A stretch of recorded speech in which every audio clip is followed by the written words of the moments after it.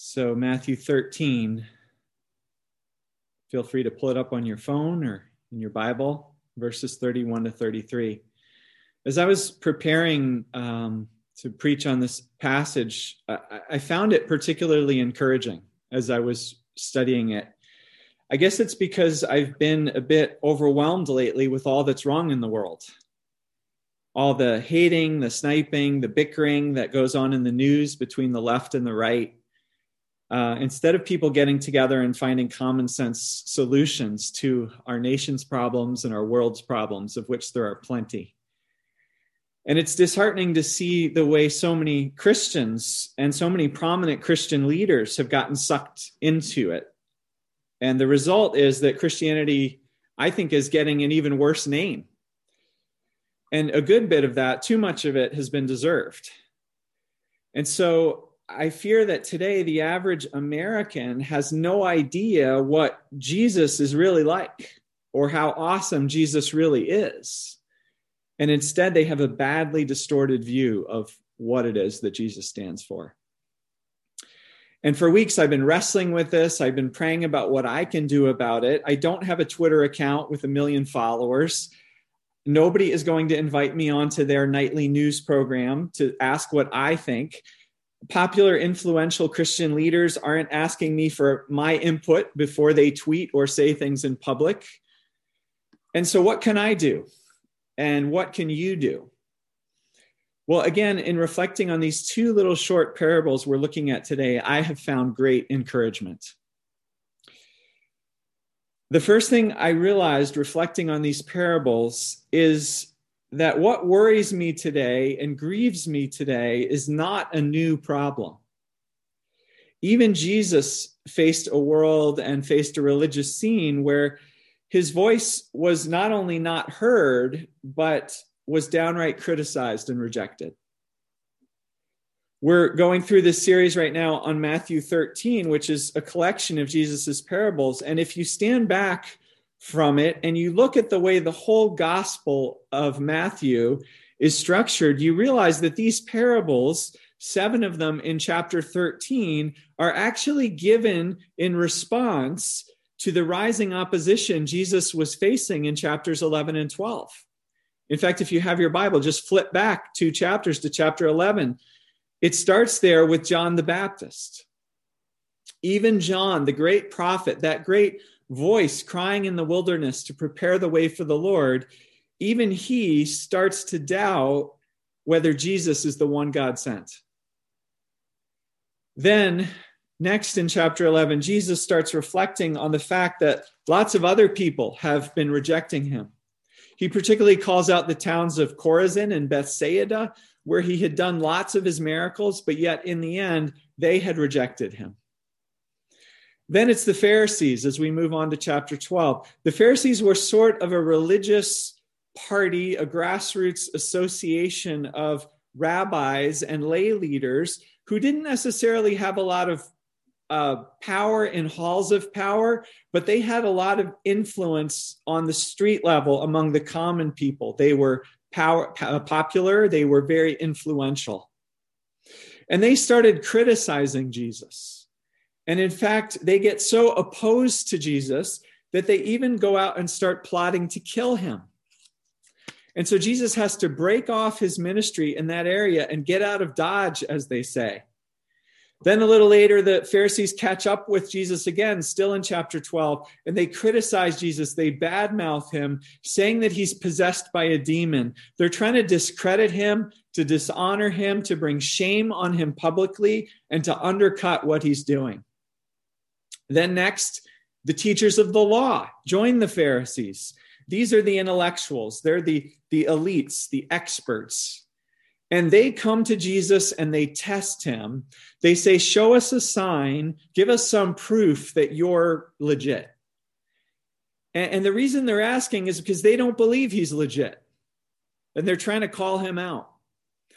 And so if we step back from all of this, there's a pattern here. A pattern of all sorts of people who could be getting on board with Jesus's vision, with the movement that Jesus has started, who are not getting on board. In fact, they're opposed to, and they're working against what Jesus is trying to do. Now, if you were Jesus's agent or his community organizer or his campaign manager, you would be really discouraged by now. Because if you want to succeed in bringing change to the world, you have to build coalitions. You have to find allies. You have to develop a groundswell of support and energy for your vision. But instead, for Jesus, it's going in exactly the opposite direction. I mean, sure, Jesus was great at drawing a crowd. People flocked to him to see the miracles that he could do, to ask him for healing or to hear his teaching. But from a human perspective, Jesus wasn't very good at keeping people or channeling their enthusiasm or organizing them into a growing movement. And that reality, the reality of his seeming failure to grow energy and momentum, instead there's growing opposition against him, that's the context into which Jesus gives the parables in Matthew 13.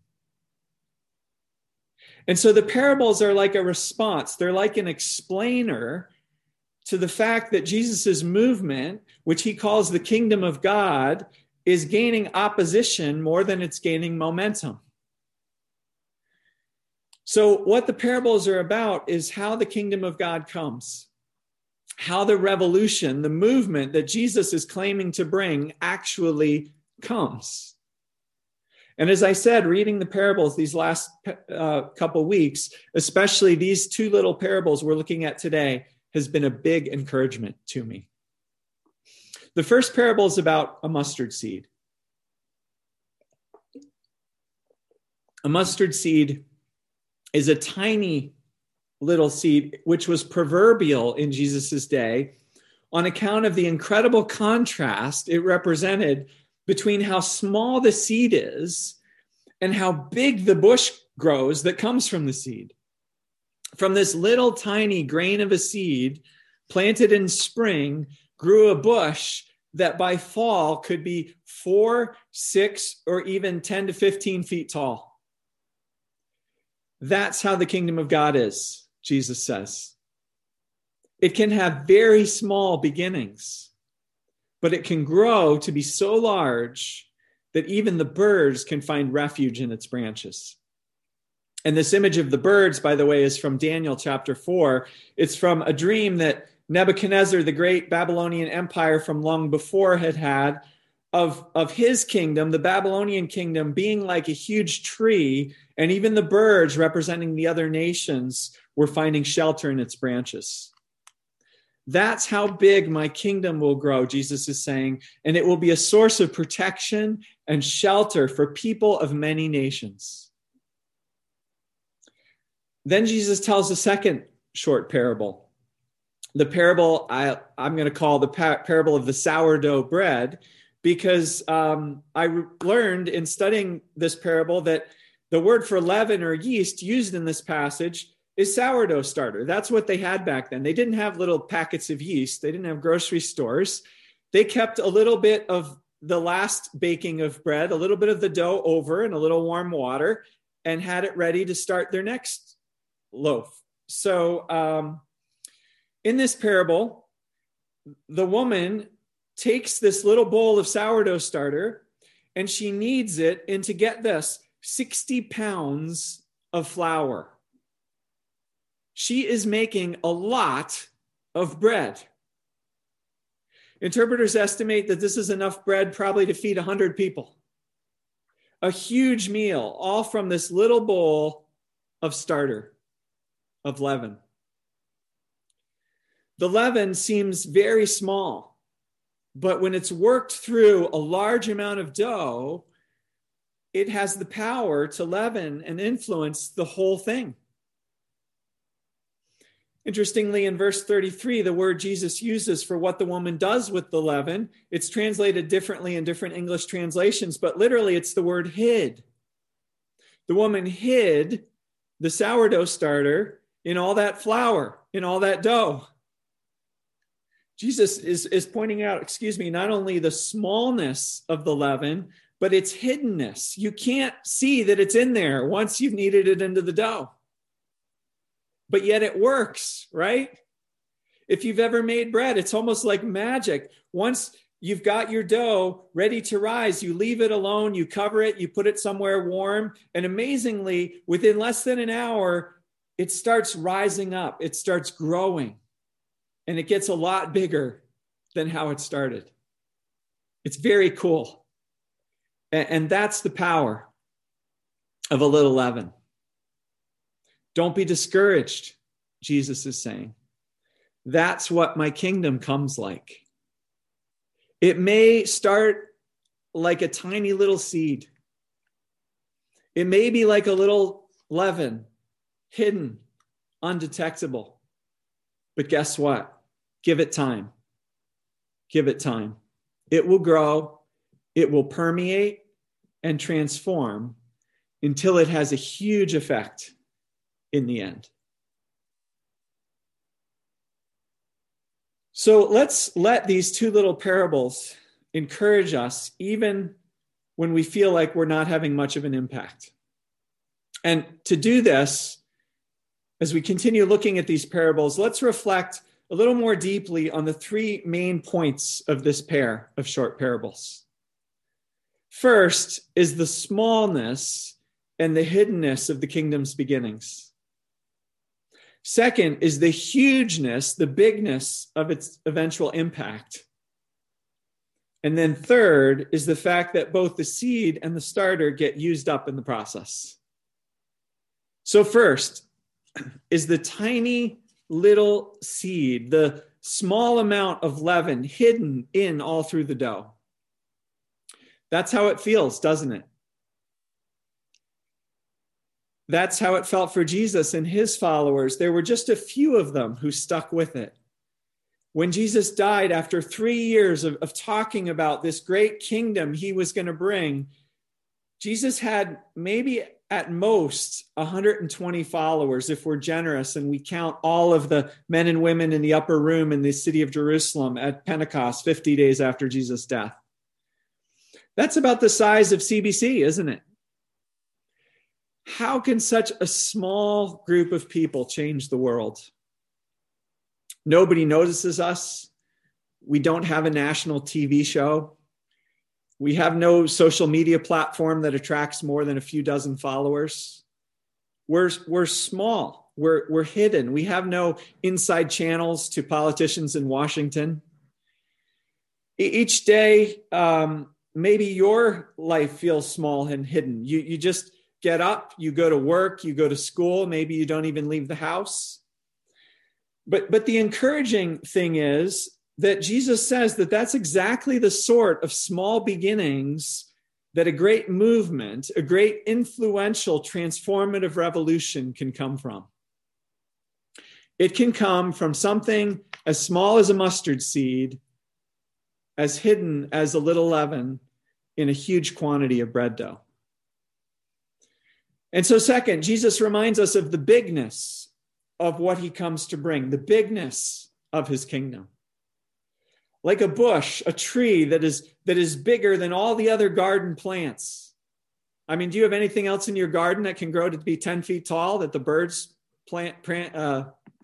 nest in its branches?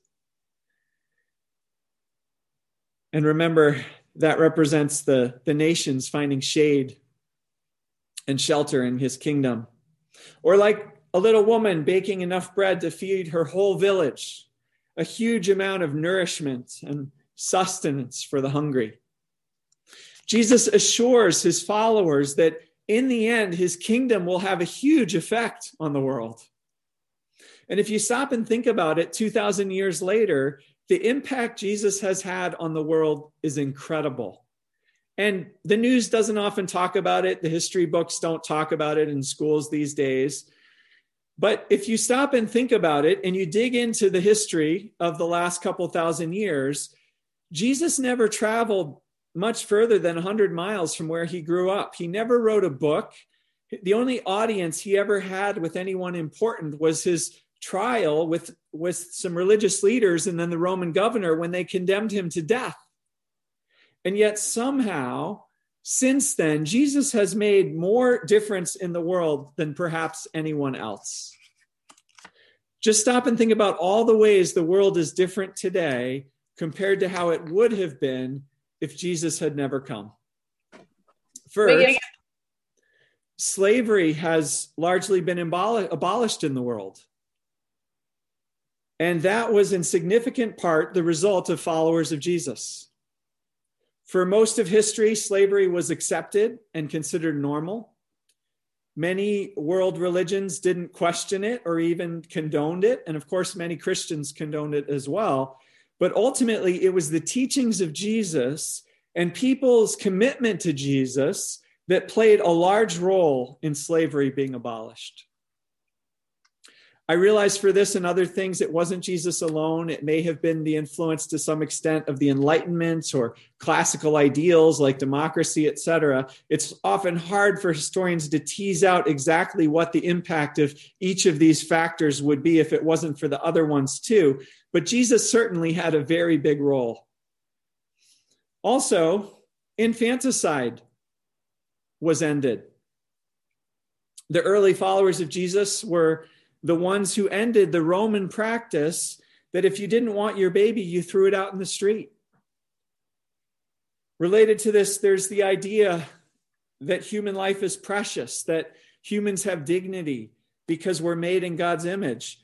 And so we should have basic human rights. We should work for human rights. We should work for justice, for the rights of workers, for the rights of children, for women, for minorities. Again, Jesus had a lot to do with this, along with the Hebrew scriptures, which followers of Jesus did a lot to make popular to the world beyond Judaism. Also, medical care, access to education for children. All of these were significantly motivated by the teachings of Jesus, by people who had faith in Jesus, particularly as the revivals in the 17 and 1800s motivated Christians to build schools, to build hospitals. I mean, I could go on. Scientific progress, child labor laws, the humane treatment of animals and laws to that effect, the end of widow burning in India, the hopeful belief that the future could actually be better than the past. When you step back and you look at the world today and how different it is compared to how it might have been without Jesus, it's mind-boggling. So much growth, so much impact bubbling up, permeating the world from such a small start and such a hidden beginning. Well, that leads us to the third point of these parables, and this is where the catch is. Because guess what? The seed and the leaven get used up in the process. The seed falls into the ground and dies. The leaven loses itself as it spreads all through the dough. Both the seed and the leaven are incredibly powerful and potent, and both spend their potency until it's used up. That's what Jesus demanded of his followers, right? That they be all in. He was more interested in potency than popularity, because he knew that even a small amount of potency in the long run can have a bigger effect than a lot of short-term popularity. Let me ask you, pick up your average book from the New York Times bestseller list or the latest TED Talk that's trending, or a top 10 song on Spotify from this past week, or the average news headline from the last few days. How much of that will matter next year, or in 10 years, or in 100 years? It's so tempting for us to water down potency in order to be relevant, to be acceptable, to be popular today. But Jesus knew just the opposite. And sociologists have actually backed him up. They concur that it's actually the highly committed vocal minority who actually change the world, not the lukewarm majority. And so Jesus asked his followers, are you ready to lay down your life for this kingdom that I'm bringing? Are you ready to take up your cross and follow me? If not, maybe you should think twice about whether you really want to be part of my kingdom and have me as your king. Because Jesus wants to forgive our sins. Jesus wants to reconcile us to God. Jesus wants to have a personal relationship with us, all by grace, not because any of us deserves it. And Jesus wants to do more than that. Jesus wants to change your life and my life. Jesus wants to change the world. And Jesus wants to use your life and my life as he transforms us to be part of his bigger revolution of changing the whole world and giving others the chance to know him personally. And that means Jesus wants to make our lives potent. Because there's a big difference between a small seed and a small stone. Go plant 100 small stones in your garden and see how much growth you get. None, right? Because they're all dead. But take a little seed packed with life, packed with potency, and see how big it can grow. That's why I could sum up my own personal philosophy of ministry like this. Start small, go deep, think big. Start small. All it takes is a seed or a little leaven. Go deep. It's about potency. It's about commitment. It's about willingness to offer our life for the sake of the kingdom. Think big. There's no telling how much God can do given enough time with the small beginnings we may plant now. That's why Jesus is more interested in us making disciples than building churches. That's why you can't tell the health or the value of a church by how nice its building is, or how big the crowd is that shows up there on a Sunday morning, or what our social media reach is. Because the measure of our potential is not found in our bigness or in how popular we are. It's found in things that are small and hidden. It's found in our potency. And that's why I'm encouraged. Because these parables remind me that it's not about getting on the evening news or getting our message out to thousands. It's not about popularity. It's about potency. And when small beginnings are potent enough, I may never see it, you may never see it, but the result can eventually be enormous. What Jesus' parables also mean, which is also encouraging, is that there are little pockets of potency right now, here and there, all around the world.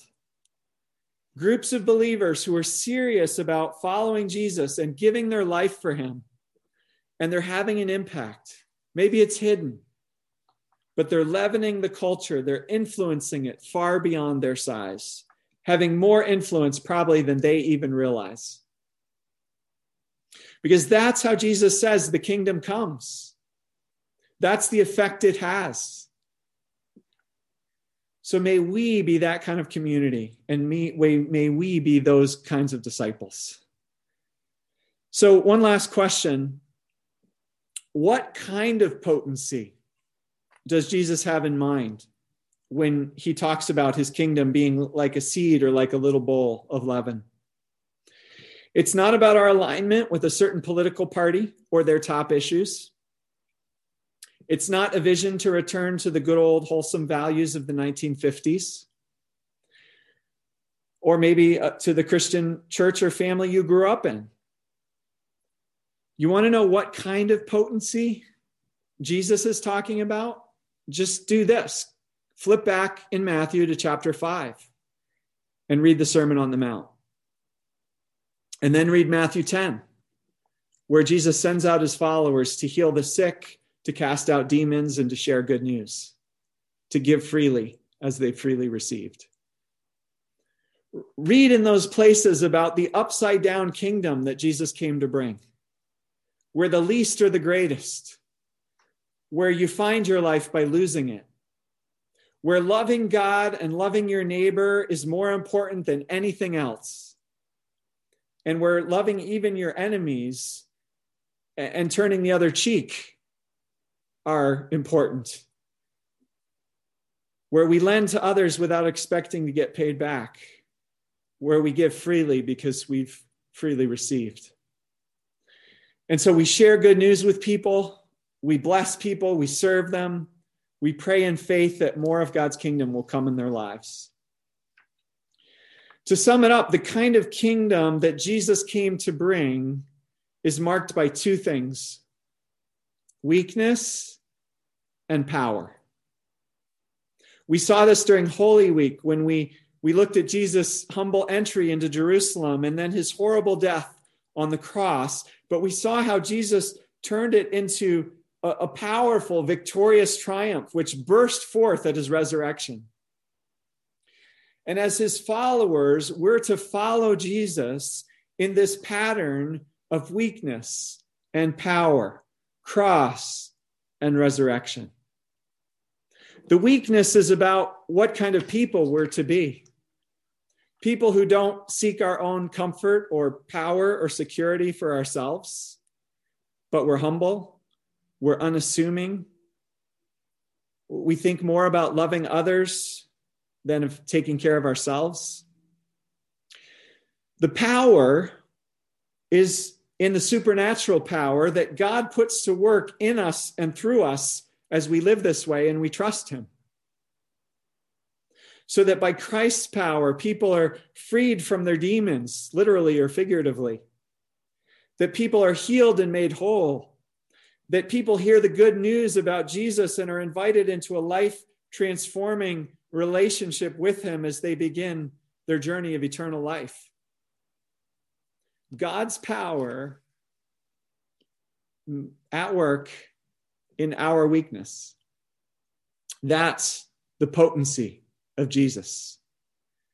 And the good news is that it's out there at work in the world. And may it be at work in us too. May it be at work through us as well. May we be a potent people.